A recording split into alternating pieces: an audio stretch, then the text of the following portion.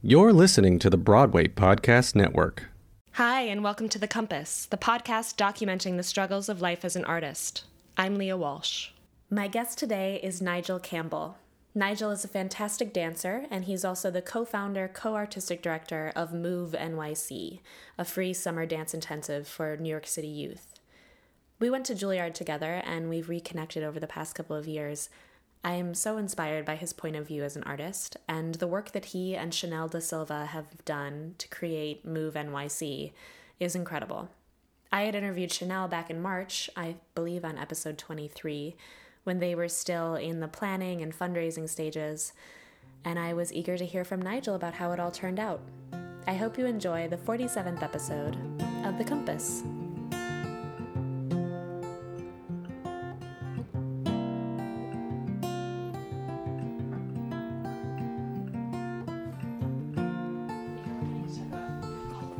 Love it. But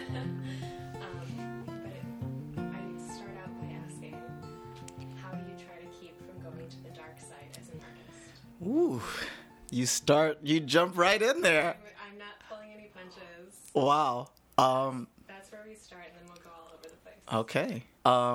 That's a great question, actually. And I think what I found recently, in the last year, since I moved back to New York a year ago from Sweden, was that doing more work in the community, sharing everything that I've learned, all the experiences that I've had, and creating opportunities for other people is what keeps me sane. Because I was actually drifting dangerously close to the dark side. My last, I'd say, half a year in Sweden.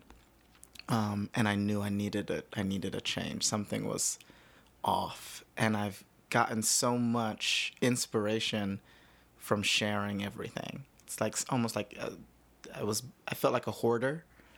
And I had all this extra stuff that isn't supposed to be just for me.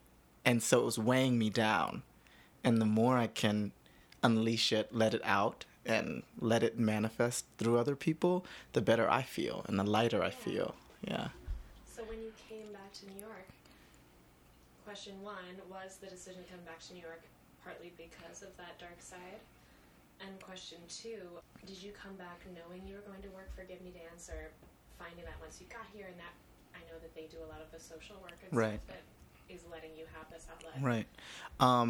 Yeah, so the answer is question A. I felt like I felt like if I stayed in Sweden any longer, and I had this really great job, it was really strange, and it was a mental process because I had finally achieved what I felt like I kind of had been working my entire training and career to achieve, like this kind of quote-unquote dream job thing. And I was there, and in that time in my life, in what was going on in the world, and in the context of where I was in the world at the time, being who I was in Sweden, I felt myself becoming angry and confused, and oh wow. And I felt like if I stayed there any longer, I was going to become someone that I didn't want to be. Because I'm not angry, and you know me, and I have a big personality and a bright spirit, and I was losing that, and so I felt like I needed to go home and kind of plug into the outlet. I felt like I was a cell phone, and my battery was running really low, and I just needed to go home and plug into the wall because I was there by myself. I had no one to talk to. I had no one who I felt understood me or understood many facets about me as an American, as a black man. All of my family and friends were thousands of miles away. And so whenever I would deal with something, I didn't really have an outlet for it. And so I felt myself just becoming this dark hole, and it wasn't worth it to be in a big company, an opera house, and have 6 weeks of paid vacation to not be happy. And how long were you there? 2.5 years. But I was away from New York for 7 years. Because where were you before that? I was in Germany first, and then I moved to Chicago, which was just as much of a culture shock. Yeah. Midwest is very different. Yeah, having grown up in New York. Yes, totally different than New York. And then I moved to Sweden for 2.5 years. So I quit my job. I had no job prospects. I had no idea what I was going to do. I didn't do any auditions. I literally just said, I need to go home, and I will figure it out once I get there. But I can't be here right now. So, yeah. It's kind of amazing, because I feel like as artists, we're so often told to be like, well, there's so few opportunities. If you get one of those prized opportunities, you have to just say yes, and you're lucky. And you're lucky. If you know that it's not healthy for you as an individual, it's amazing that you made that choice for yourself. I'm really happy that I made that choice, and it was the best decision I've ever made in my life. But most people told me that I shouldn't do that and that I was crazy. My family, a lot of my teachers, a lot of people in the dance community, because exactly what you said, there are no jobs. And right now, jobs are shrinking. There's less and less opportunities. And in Europe, the quality of oh my God. Life and the quality of job life and the quality of life is just... the quality of taking care of artists. Oh, it's totally different. It's like unfathomable to most dancers that I speak to here. But again, I just was at this place where I thought the 6 weeks of vacation and the physical therapy aren't worth it. You know, if I'm not happy as a human being. And so ironically, I hadn't even heard of Gibney Dance. I didn't know. I knew of it as a place where you could take open classes, but I didn't know that they had a company. And so I got back, and this is a whole nother point, but it really speaks to why it's important to live in your truth. I got back, and they were having auditions, and people started sending me the flyer, like Facebook messaging it to me, because it said they were looking for experienced dancers who were interested in social action, and they were actively seeking diversity. And so people were like, this sounds like all the stuff that you like. And I moved back August 19th. I was getting the flyers. Almost exactly a year. Yeah, exactly. Just after a year. But I started at Gibney 1 year ago. Exactly 1 year ago. So I got the flyer. The audition was before I got back. I wrote them and said that I was away. They did their audition, but they held off on hiring someone. And I got back, I did a private audition, and they hired me. It all happened very fast. And then 2 weeks later, 1 year ago, exactly almost, I started working there. And I had no idea what I was getting myself into. That's amazing that they waited for you. You know, when you just follow the path, like, you know, just listen, You never know. everything just fell into place. It was so crazy and unpredictable. I didn't expect that. I had saved enough money. Well, I thought I saved enough money to last until December. It wasn't enough to last until December. Yeah, exactly. It like was going down very fast. But I thought, you know, I'll live at home with my mother. I'm lucky because I'm from here. And I'll do what I need to do until I find something. And that might take 6 months. And that might take a year. And the universe just said, this was the right decision. Here's the path. Go on it. That's crazy. It was crazy. Tell us about what you do there, because the part that, I mean, it's a dance company and you perform, but the part that's interesting to me is how you work in social action. Yeah, which is the part that's interesting. I mean, it's all interesting for me. But that was what separated it. Yes. How do you use dance to make change? Oh, this is great. I'm so glad you asked this. Yeah. I had vowed, I was like, I'm done with dance companies. I need to be working in the community. I didn't even know if I would keep dancing. I thought maybe I'll just go back to school and learn policy or learn law and do something where I can impact the community. So then and I failed at that mission because I joined a dance company immediately. If that hadn't happened, I'm sure you would have looked into it a little bit. Yeah. So, but what made them so different was this focus on community and social action. So what we do at Gibney Dance, is that we have a 3-pillared dance company. It's a very interesting and exciting model, I think. So, as you said, we do the dance work and the performance work. We learn pieces from various choreographers and we perform them. And then the second pillar of that is community action. And we work extensively with survivors of intimate partner violence or domestic violence. And what we do is we go to different shelters all around the city and we lead movement workshops with the survivors. And the purpose of these workshops it's not a dance workshop and it's not to give them class. What it does do is facilitate them taking back ownership and autonomy over their bodies. And when you're in these kinds of situations, it's the body that's attacked. And that's why dance is actually such a great tool for this. It's the body that's attacked. It's you as a person that something stripped away from you. And so when you ask them to create a movement, first of all, we're talking about choice. Mm-hmm. And then everyone is watching that movement. We have everyone repeat the movement. And so we're talking about affirmation. We're talking about creating safe spaces. We're talking about getting in touch with our body in a creative way. And it's very simple, actually, but it's so incredibly powerful. I had no idea, and I knew very little about domestic violence. And through Gibney, I learned how pervasive this is globally. And so basically, we give them a space. We don't delve into trauma. We don't talk about the past.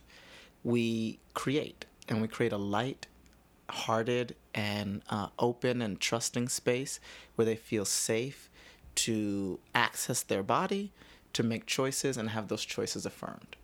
We also do preventative work, and so we go around the city to various middle schools and high schools, and we do a lecture demonstration series called Hands Are for Holding. And so basically we show 3 short pieces, and we use those to start conversations about what healthy and unhealthy relationships look like. And what makes dance so amazing, such an amazing tool to do this, is that all of the same things that make healthy relationships work are what make dance work. So we have to communicate. We have to share weight equally. We have to trust each other, right? And if we don't do those things, the dance doesn't work. And so what I love about this work and why it clicks for everyone, this lecture demonstration series is amazing. Why it clicks is because we'll do something, some partnering, say we'll sit back to back, and you have to push back against each other and lift yourselves up off the floor. You're sitting on the floor, right?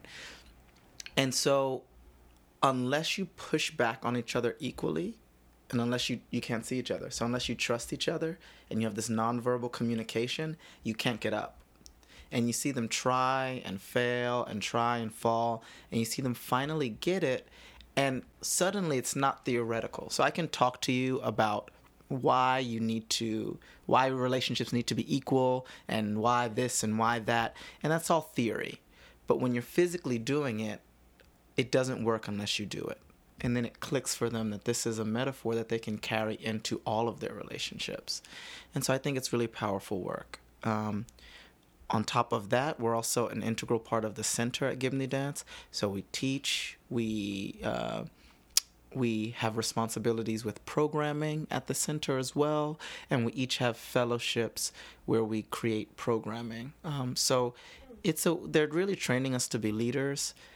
It's amazing. It's incredible. Yeah. And the amount of possibility that's there. Gina Gibney is the founder and CEO and our director, and she really wants to enable those coming after her to use dance to make a positive impact on the world. And that's really inspiring for me. It's incredible to not just be employed, but to have someone who's interested in your education and your expansion and your growth. Yes. We affectionately call it Gibney Dance University. I'm in my sophomore year. That's what it feels like sometimes. That's amazing. Yeah. Do you find, like, outside of this social action work, well, maybe this is just going to lead us right into talking about Move NYC right away, but do you find teaching to be a calling or a passion of yours, or do you find it as a necessary means to employment on the side, and not not Right. your bag, you know? Right. You know, I'm going to say both. Okay. Because I love teaching and I love being an educator and I love, and maybe this is like not good of me to say, but I'm going to say it anyway. I love identifying talent and cultivating talent that has the potential to move the game forward, to move the profession forward. Particularly, I love all of them, but in particular, people who might not always or normally have access, or people who are underrepresented in leadership roles in the field. Yeah. Because if we can get them and give them the information to get them to the level, then we can foster a more diverse community. And I think I think dance, a lot of people feel disconnected from it. I think funding is so difficult. Companies are closing left and right. And I think unless we start addressing why, and I think a part of that has to do with we're not telling enough people's stories. People don't feel connected. Audience strengths with the representation of the performers. Exactly. Yeah. So the more niche the art form becomes, the less people want to see it. It's not a universal experience anymore. Of course. So it's not about saving the poor kids. It's really about saving the art form. That being said, now a lot of times the necessary evil, quote unquote, of doing a teaching gig, teaching an open class, sometimes it's necessary. And that is not my passion.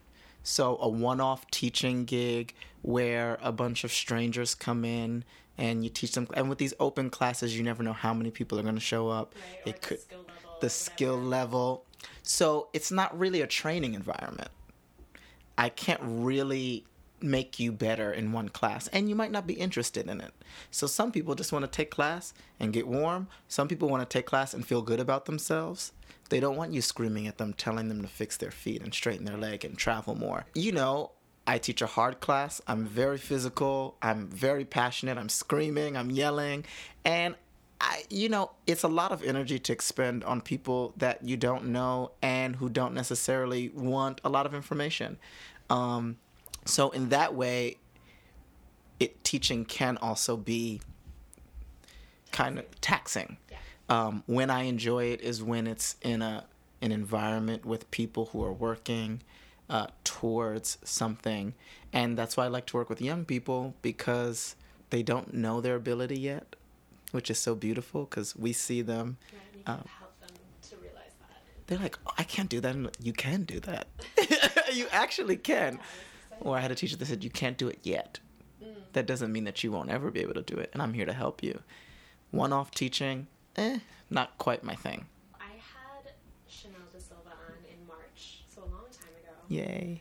Who was your classmate at Juilliard and your lifelong friend and your Yes. collaborator. And so we talked a little bit about Move NYC, which is this new program that you guys developed, while it was still in like the fundraising Wow. gestational Yeah. stage. Yes. In March. Then Right. you guys just did the actual program. We in just finished. August, Yes, we just right? finished. So I was very excited to have you on to talk about, like, because this was something you guys just brainstormed and made happen from your toes. Yeah, literally. I'm curious to hear about how it went and what the experience was from March till now. And Yeah. Wow. I don't know where to start, but Yeah. Well, let's start from March. it sounded like it was very exciting. It was incredible. And I think it was, only looking back in reflection, I've had like a week, or I've had 2 weeks to process. So I actually think it's good because I needed to kind of filter through everything to even understand what we did. Right. Yeah, like you said, Chanel and I literally created this from nothing. We just materialized this thing out of nowhere.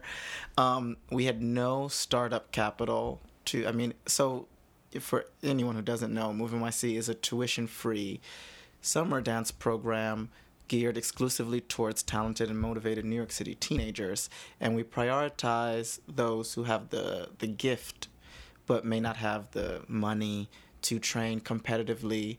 Because that's something that's expected of dancers to take these summer programs. It's But they're very so expensive. important at the high school level to do the summer intensives because you grow as much in the summer as you do over the entire year. Right, because it's all day. Our program was 8:30 to 6 p.m. And yeah, you're meeting different. So all the best kids from all the schools around the city are now together. It's not when we tell them you're gonna know these people for the rest of your artistic life. And this intensive environment of like it's 3 weeks, it's 4 weeks, and I get it all in. And so you push yourself harder than when you're like I have a whole year. But they're like $3,000 to $5,000. And that puts them out of reach for an awful lot of talented people. And, Chanel and I are familiar with, you're familiar with Malcolm T. Gladwell and the 10,000 hours.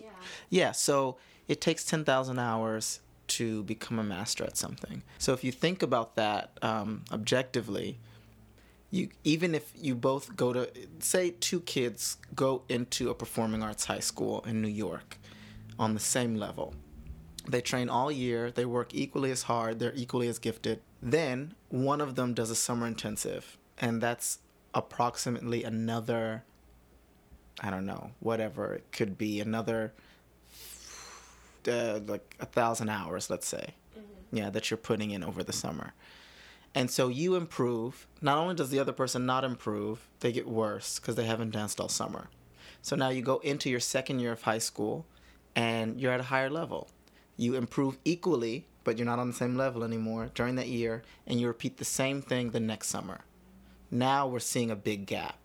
We go into junior year, we do the same thing. Right. Senior year happens, the gap is huge. And by the time we get to senior year, we're auditioning for colleges. The other person who works equally as hard and is equally as gifted isn't on the level because they haven't put in those hours, and you can't make them up. College determines the level or the how good the college you go to will determine the next 4 years of your training.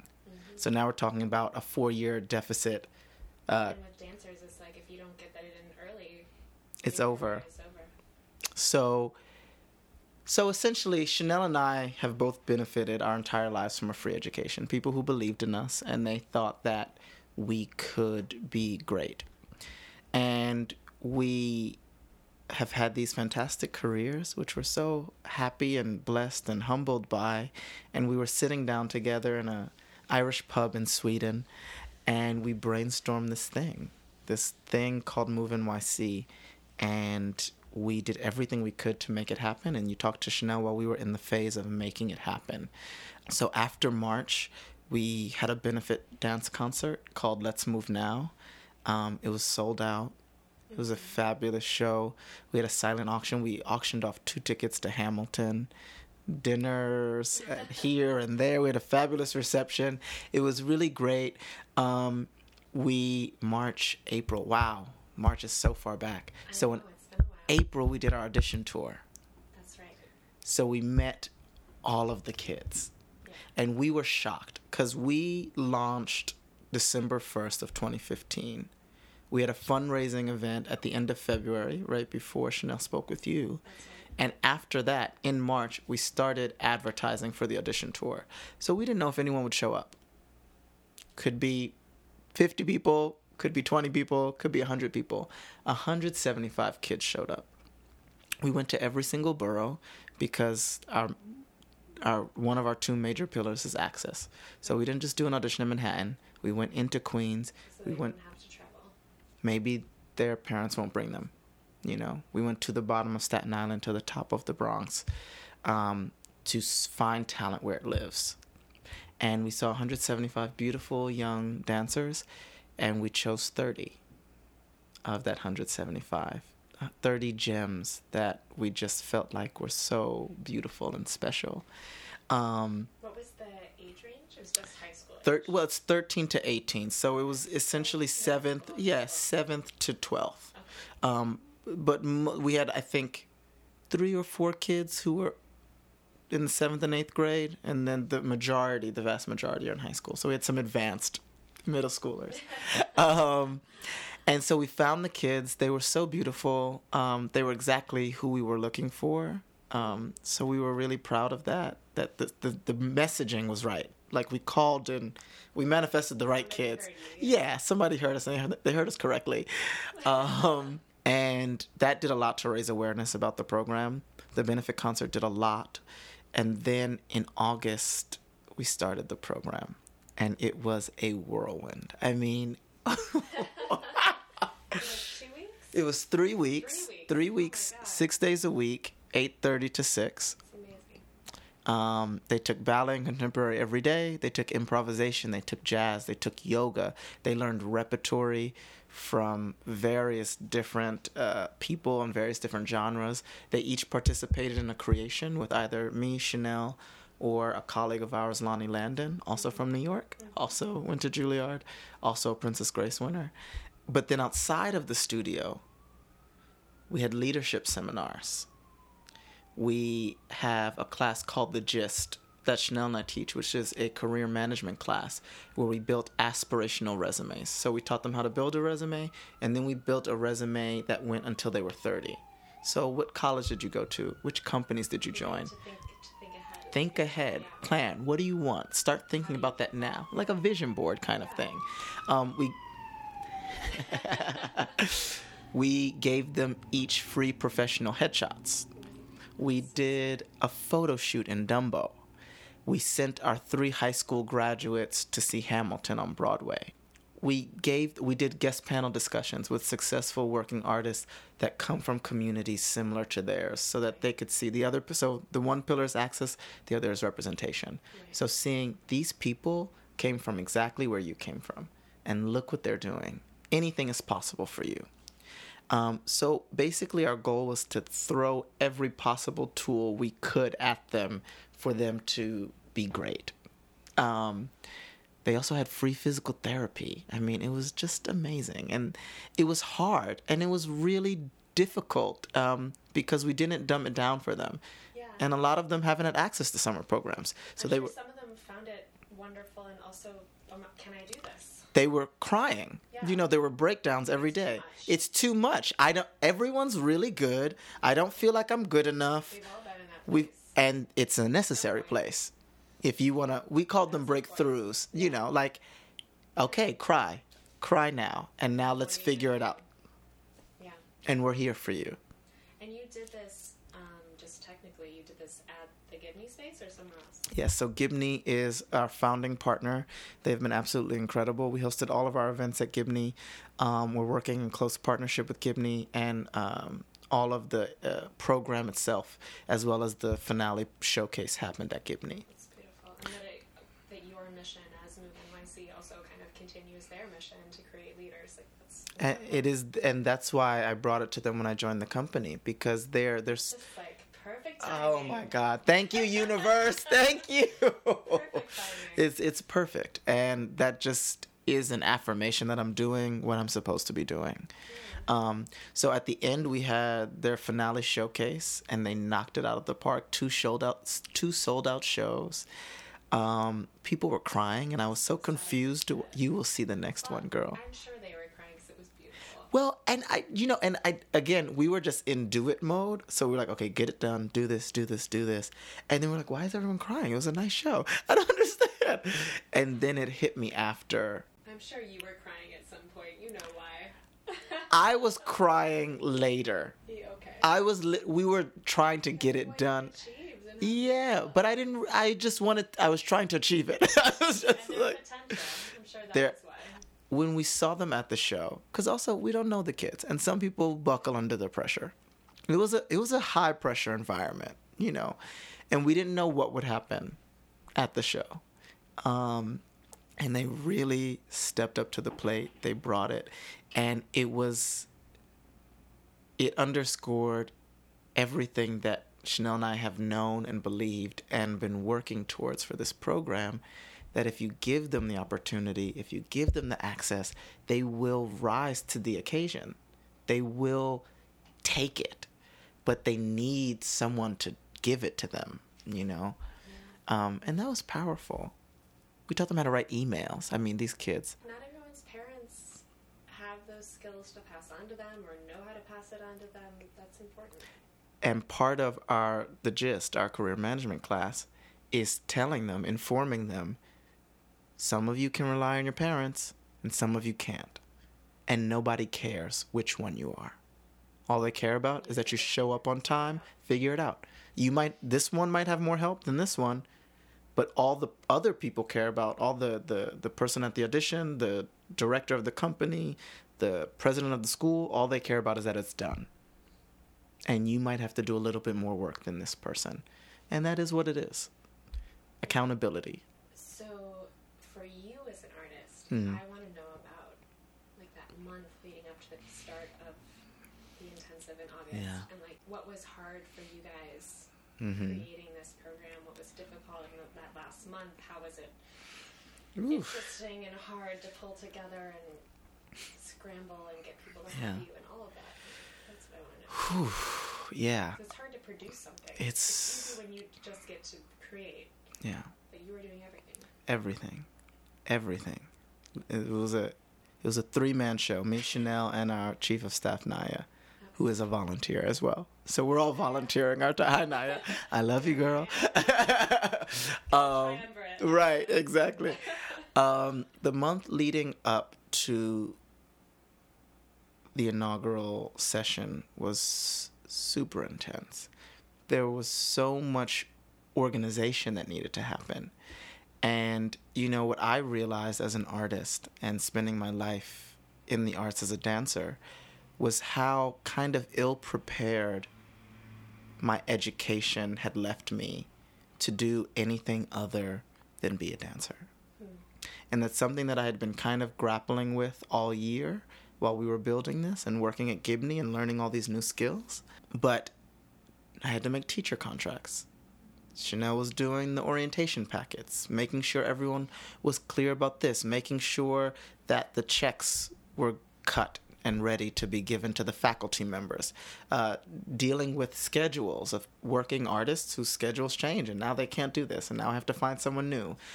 For our benefit concert, we lost the space that we thought we had a month before. Now what do we do? And all of that happening while Chanel and I both have full-time jobs. So we can't dedicate as much time during the day to this, even though this is a full-time job, because I'm working from 10 to 6. And Chanel's working from 10 to 6. And so it's working for a full day physical work. We're dancers, right? So then you're exhausted at 6. It's 100 degrees outside. And you have to figure all of this stuff out. As well as you need to go to dinner and drinks with this person. And you need to meet with this potential supporter of the program. And you need to make sure these emails go out. And you need to inform the kids of what's going on because they're young. You need to inform their parents. What's happening at the launch party? Is it ready? Who's doing the lighting assignment and the stage managing for the concert? Is there going to be Marley down? We need 5 extra bars. Somebody has to order that. There's so much that goes into it outside of the realm of the art. And all we want to do really is train the kids. Yeah, stretch them, push them. But in order to make that happen, all of the other stuff has to happen. And so kind of I had to take 4 days. And I left New York. And I kind of went to a lake in Massachusetts. And I just sat there for a little bit. Not as much as I wanted to. The email still had to go. But during that time. This is the week before the program.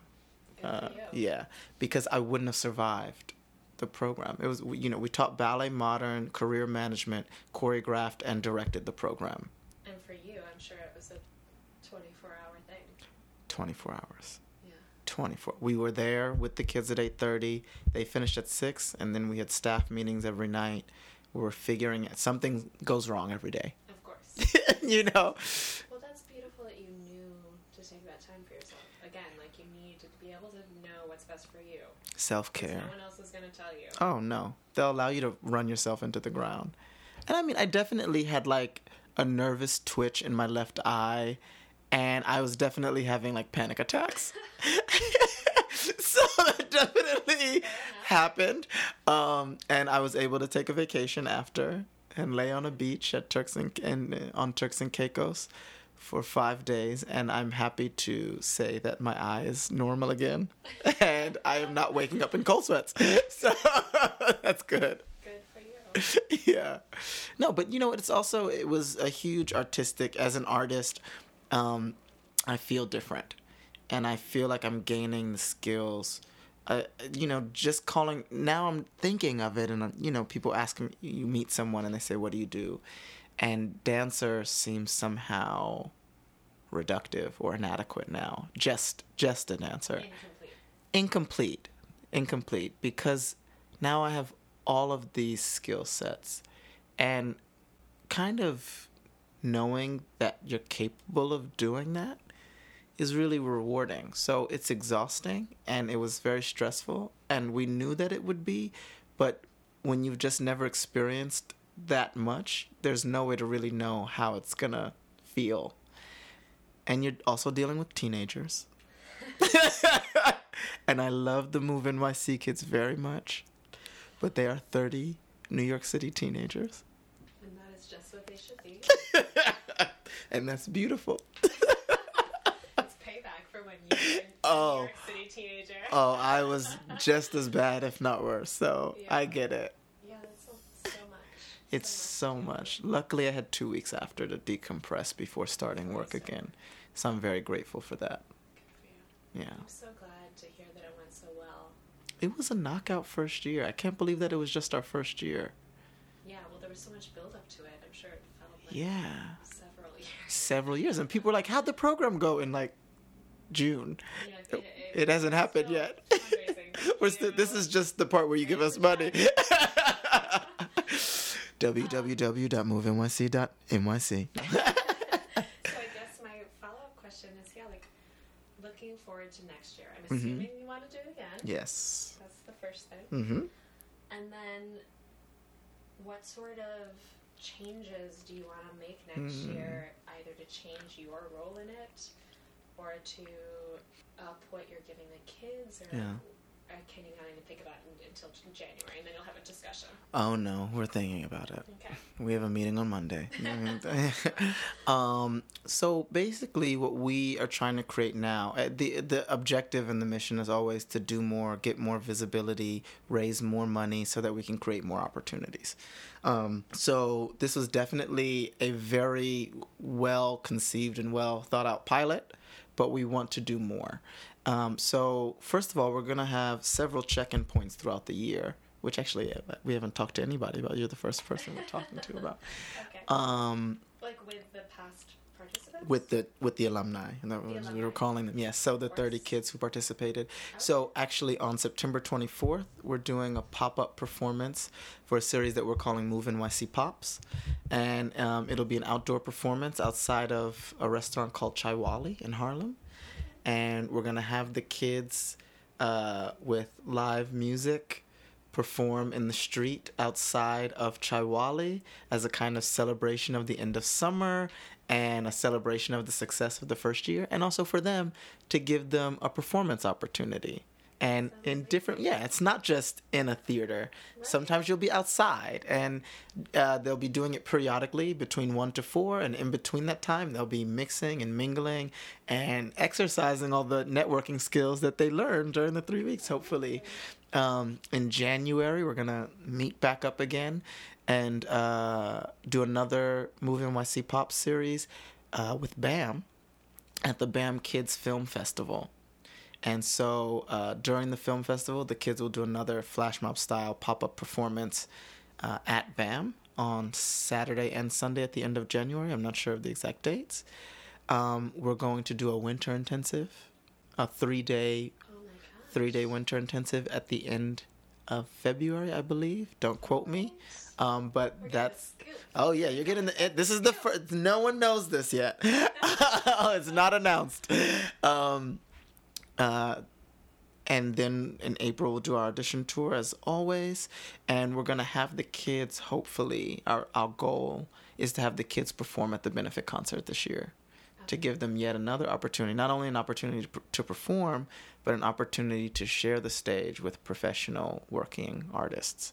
And then going into the program, there's still so much that needs to be discussed about evaluating everything that happened this year, what we'd like to change, what more we'd like to do, what we'd like to rearrange. And that's something that we're still we have time to discuss and think about. But what's been great is that now people know what the program is. Right. There's clarity about what it is, who the kids are, what the level is, and how much you can achieve in 3 weeks. And so a lot of people have been really inspired by what we've done, and now they're, what can I do? I want to teach. I want to be a part of it. Like, really great people who want to share their information as well because they believe in the mission of what we're doing. So there's a lot of opportunity for year 2 to implement a lot of new faces, a lot of different and varied and diverse information from people who have very different career paths. And we have to decide how we can fit all the puzzle pieces together to make that happen. But we're very excited. There's lots of opportunities.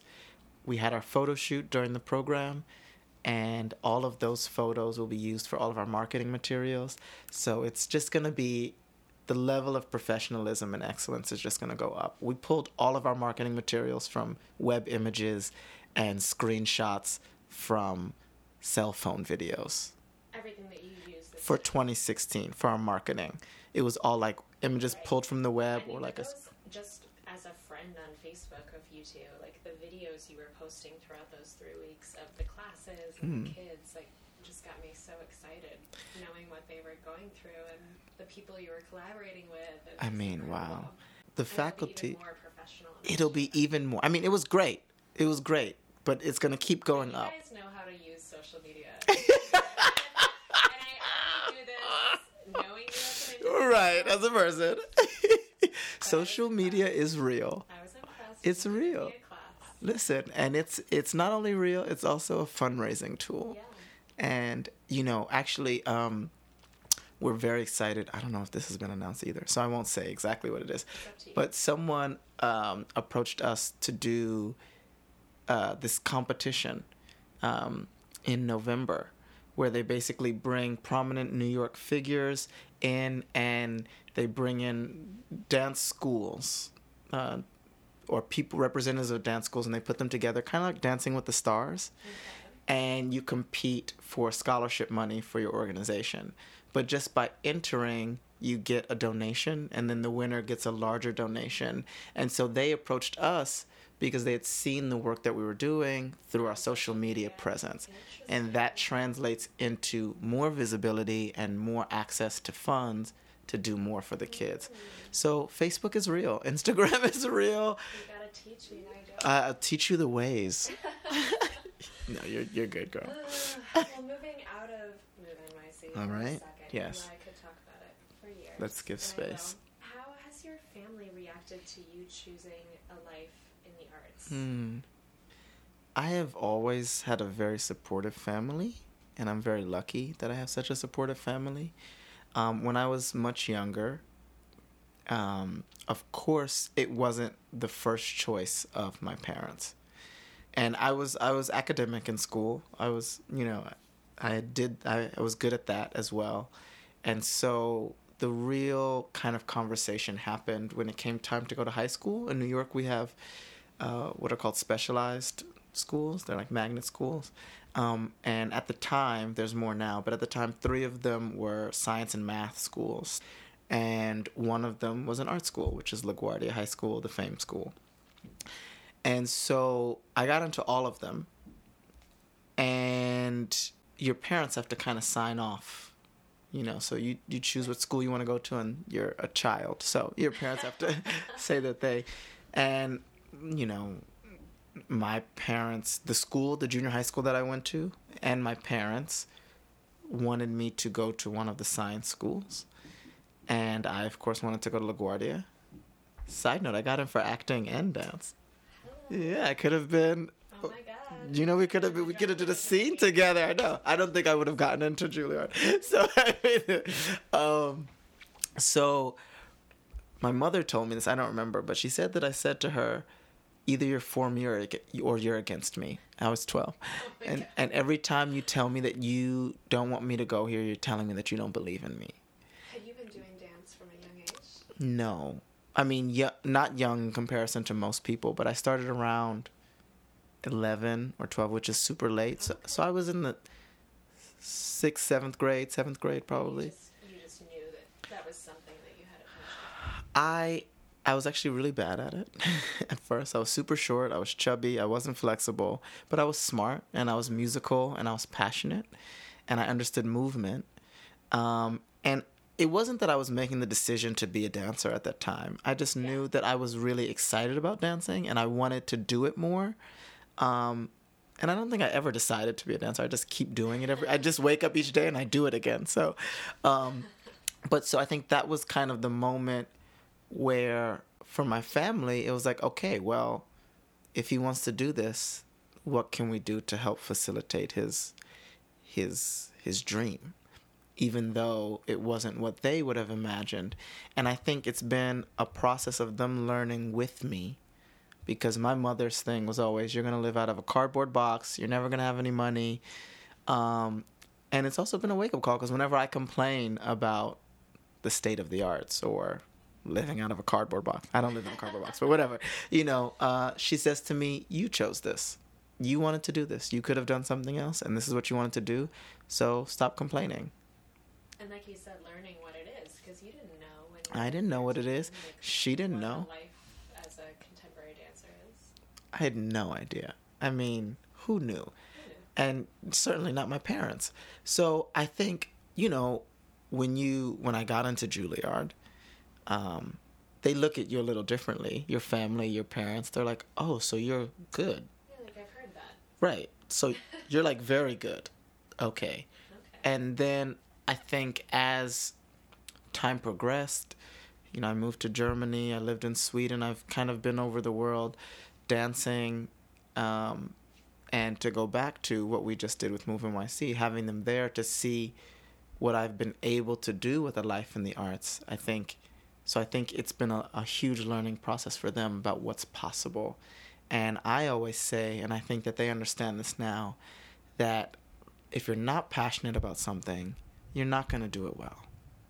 And so, I could have done something else, but I'm making my path in this. And it's hard. And dancing is hard, and being an artist is hard.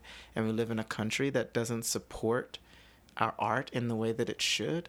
And that's difficult. And we live in New York, which is extremely expensive. Mm-hmm. But I'm passionate about what I do. I believe in what I do, and so I wake up every day and I live a purposeful life. And that's more rewarding to me. I can't be unhappy. And they see the value in that. It's apparent. As a parent, they see that, and the opportunities that it's afforded me, Yeah.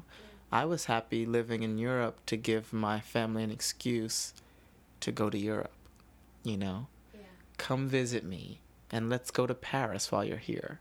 Yeah. Because it's an hour and a half away, And that made me feel good as well. So they've been very supportive, and they're very proud of me. And that feels good. Can we talk a little bit about your time in Europe?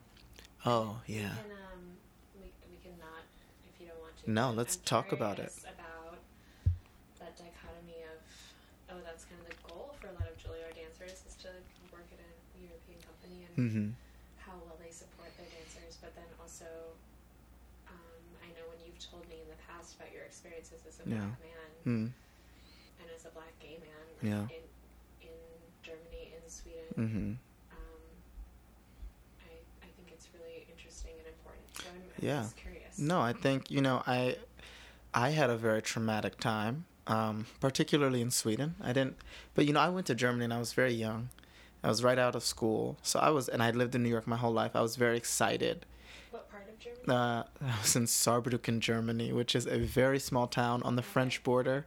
It's near Strasbourg. I was not in Berlin. Okay. No, it was like 180,000 people. 180,000 people in a small town in Germany. And I had lived in New York my entire life.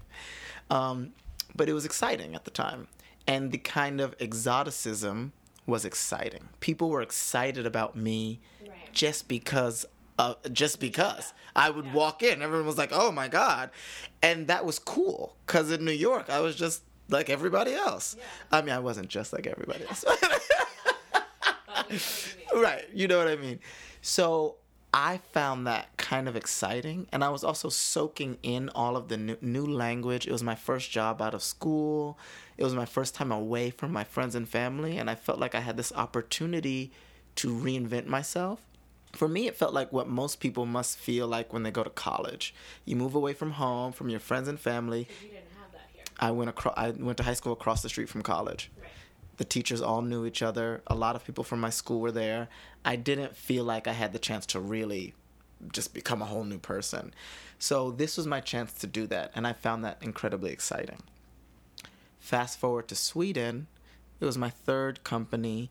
I was quite a bit older. I had quite a strong sense of who I was as a human being because of all of the years leading up to that. And I realize this only later, that I was there at the beginning of the European migrant crisis. So, there are a lot of displaced Middle Eastern people and displaced African people coming into Europe. Sweden had a kind of open door policy because politically they're quite liberal. And all of the European countries, and particularly Sweden, were reaching their capacity. And so what we've seen globally is a kind of pushback and a leaning towards right-wing conservatism. We see it here. We see, neo-Nazi parties rising up. We see the reinsurgence of and a boldness of the KKK and, racism and sexism and xenophobia. And, we're seeing all of that. But there wasn't a name for the migrant crisis yet. It was at the tipping point. It wasn't a political discussion. It wasn't a public discussion. But as a Black immigrant who didn't speak Swedish, I was experiencing the pushback before it was a national and international dialogue. So what does that mean? For example, Swedish people are quite reserved and they're quite polite. They also have a propensity to drink quite a bit on Fridays and Saturdays. And so every Friday and Saturday, pretty much without fail, people would get very drunk, and then the racial slurs would come, and then people would offer to buy me one-way tickets back to Somalia. And it was difficult, and it was confusing, and it was upsetting, because I had never been to Somalia or the continent of Africa. So that wasn't real. Like, you can't send me back to somewhere I've never come from. And B, if I was, why is that a problem? Right. So it was very layered for me. It was even more layered because Swedish people love American culture as well. So people that did take the time, the 1 second that it would take to realize that I'm American and not, whatever, loved me. But unlike my time in Germany, I was more politically awake. I was woke, let's say. Stay woke. Yes. And I understood that the kind of exoticism of my Black skin and of my experience as a Black man from the Bronx. So they love hip-hop culture, right? And the Bronx is where it started. And so it was less like meeting friends and more like, tell me everything about Blackness. Is it really like that with the cops? What's it like? Or, when I started growing my hair out, it was just like the entitlement to, people were just in it, Someone said, I was on a gay social app, and someone said to me, oh, I just want to touch exotic skin. And I said, well, whose skin is exotic? And he said, yours. And I said, is it? I wasn't aware that it was exotic. I didn't know. And he said, yeah, because it's so dark. And I said, I think I'm just Black, actually. And, if, and Sweden is probably the whitest place on earth, let's be honest. But if they had been living under a rock with no internet, no television, and hadn't gone outside for the last 40 years, that could be understandable. Yeah, you would have seen that difference. Right. But Sweden has had open borders for 20 years. There's whole generations of not only immigrants, but children of immigrants who are actually Swedish, who are Black or Middle Eastern, even some Asians. And I was in the second largest city in Sweden, which was a college town. There were 2 universities. So there's you're definitely seeing... more open-mindedness there. And just like access. You're seeing walking down the street, you're seeing people who look different. And,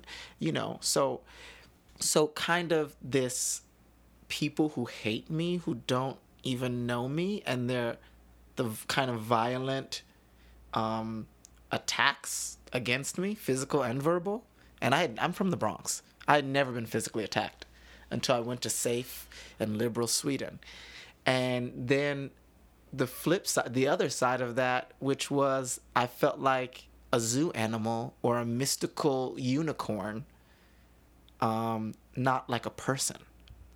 Like people saw a brown blob with nice features instead of seeing me.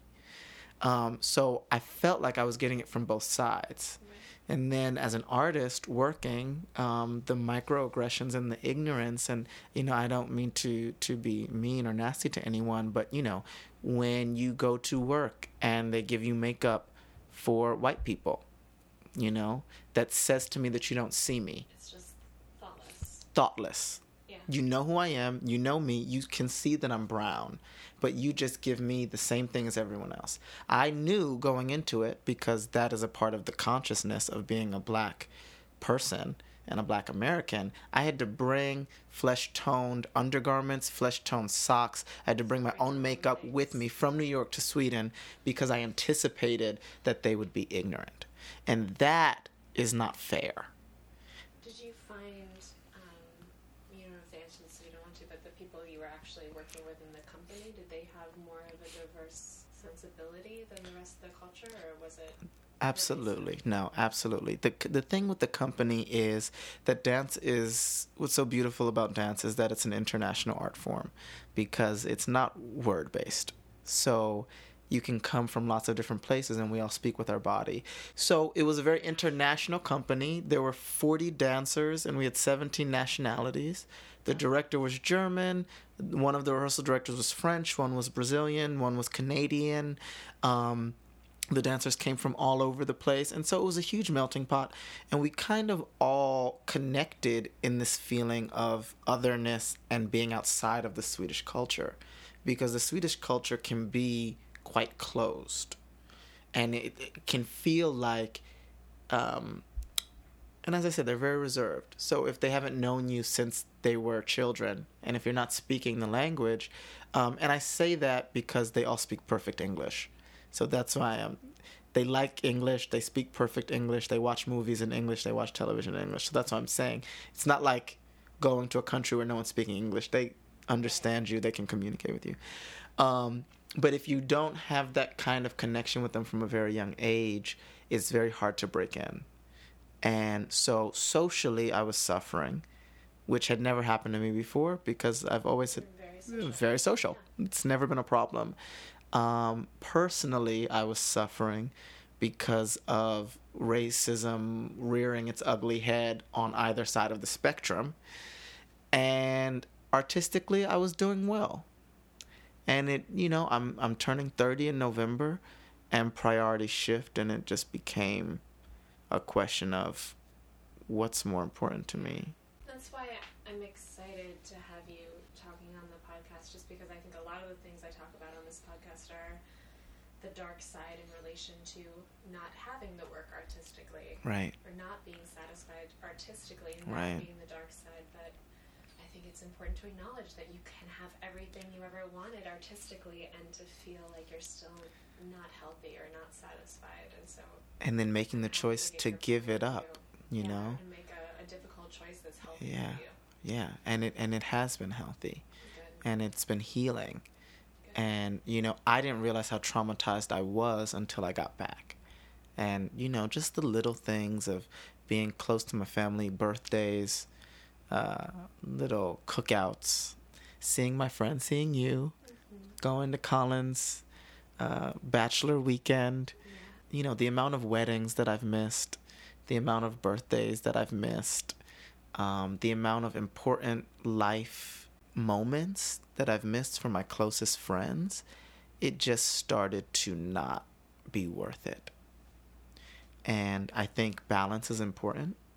And I think as we change and grow, our priorities change and grow. And the most important thing is to just be honest with yourself about where you're at in the moment and what's important to you in that moment. And then to be brave enough to listen and follow that, even if it takes you to a scary place. So when you are having a day where you're in the dark side and you're feeling uninspired and unmotivated, are there things that you reach for again and again, like a book or a piece of music or another art form or a place? That's great. For me, it's important I need quiet space. I need to be able to push out all of the noise. And as I said, I've loved being back in New York, but this has been a completely different beast. And I lived most of my 20s in small towns in Europe. And I came back and the city is raging and mad, and it doesn't stop. It doesn't slow down. It doesn't care if you're tired. It doesn't care if you're broke. And if you don't like it, somebody else will come in and they'll be willing to do it. And so I've felt myself getting very close to my capacity several times. I've been frustrated at a number of things several times. It's not been easy being back. And I have to schedule in. My life can become so oversaturated, like this city, that I found that I actually need to schedule in, just like I schedule in a meeting, space. A time for me to not. For yourself. For myself, self-care. I need to schedule in moments. I need to go away for 4 days on a lake. I need to. Is there somewhere you go if you don't have that much time? I don't need to go. Yeah, I can go in my room. And I'm really social, so I think people don't really know this about me, but I need alone time. I mean, most of these places that I go, even when I go on vacation, it's alone. So I'm literally sitting there by myself because everything can seem so big. It can seem like so much is happening. And sometimes if you just drown out the noise and sit with yourself and reflect, I always say reflection is as important as action, because you realize that it's not that deep. So I'm sitting at home, and I have to tell myself, right now I'm good. In this moment, nothing is actually happening to me. Right. I'm safe. I have a home. I'm not in pain. Yeah. I'm not hungry. I have walls covering me. There's no impending doom. Everything is in our head. And it's true. Rent is going to be due on the 1st. And I do need to find a space for the benefit concert. But I'm projecting anxiety. Yeah. Right now, in this moment, I'm actually good. I write in my journal, and I don't know, I just go, and it's probably schizophrenic if I ever read it back, like completely all over the place. But I've found the action of just putting pen to paper and letting it out in that way is very therapeutic. And then to the complete flip side of what I just said, spending time with people who I really care about. And that was, I think, part of why I was so imbalanced in Sweden, because I didn't have that. Right. So here, I can just let go and hang out with my friends, and I don't have to think about all the other stuff, because we can just have a moment. There's something also about, if I do want to go there, knowing that there's a community of people here that I don't have to explain my existence to. They just get it. And that was another thing that I was missing. So when I'm having a dark moment, just knowing that I can talk to someone who understands without having to explain it has been very helpful for me.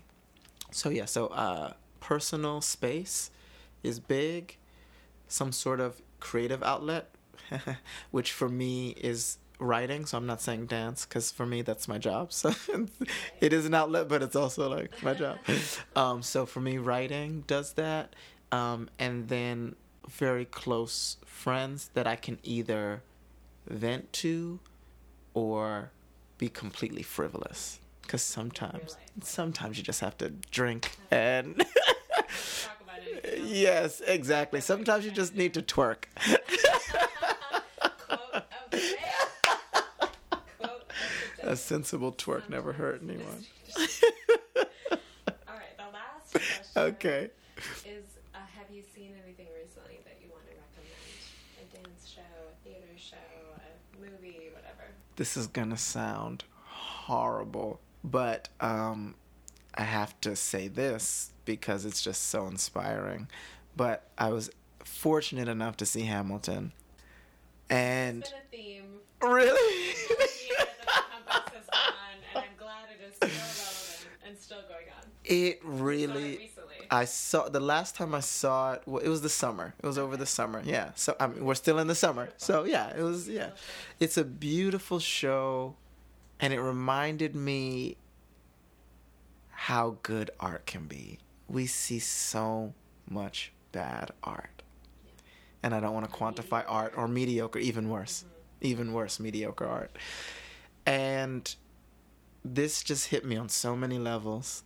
And I understand that like it's really difficult for people to access, so that's why I didn't even want to say it. But if you can, it just was so transformative, so timely. And what really inspired me about it, and especially because of the work that I'm doing now, is that this guy from Washington Heights, he's from New York, just like me, just like all of the kids that I was teaching this summer, Puerto Rican guy, created this thing where he used the Broadway world. He used that formula of a musical. He took his experience as a Puerto Rican New Yorker from the Heights, as an ethnic person, and he brought all of those things together and wove them together in such a masterful way that became a global phenomenon that's moving musical theater forward. And so that was inspiring to me, because what we're trying to teach our kids is not to assimilate, not to erase parts of themselves, but in fact that it's the things about them that aren't mainstream. We need to give you this information. You need this foundation. You need to take this ballet class and this contemporary class. But how can you use everything that you've learned from your cultural experience and infuse it into that thing to create something new and beautiful and different that we haven't seen already? And he did that so masterfully that it was just so inspiring to me. It's given me so much inspiration, and I think it will. I bought the soundtrack immediately, and I listened to it over and over again. You know, I'm not gonna throw away my shot. It made me work harder. Yeah, me too. This guy who, first of all, I learned more about American history in 3 hours than I did in my entire education. And I just felt so lazy. I was like, this guy just did so much. There's that meme that was going around Facebook that said, like, you have the same number of hours in a day as Lin-Manuel Miranda. Exactly. What am I doing with my life? Similar meme about Beyonce. Yeah, exactly. I see. Okay, Yeah. All right, I get the message. Okay, let's put in the work. Step it up. Put in the work. So it inspired me to do that, and yeah. So that is the one. And I wish I could say something more accessible, but that is what it is. I haven't heard that one in a while, and it's been a year since I've seen it. Honestly, Wow. I saw it last year when they Wow. did that Oh wow, that's amazing. So I need to get back to listening to it. Well, now, yeah, and also it'd be great to see it now because the whole cast is different. Yeah, it's So, a beautiful show. yeah, it's a beautiful show. It's a beautiful show. It's a beautiful message. It's a very American story. It's so timely. The stories that it's telling are as relevant today as they were when the country was founded. I'm blessed, and I feel great that I got to witness it, and that I could be inspired by it so that I could continue to create. Yeah. Nigel, thank you. Thank you so much. This was great. So much fun.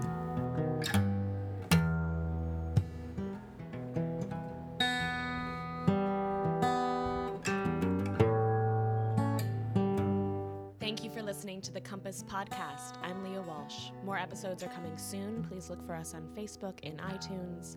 I'd like to thank the following people for their generosity. The Compass cover art is by Kim Miller, music by Brendan Spieth, audio assistance from Nick Choksey, and a special thanks to Frankie J. Alvarez. See you next time.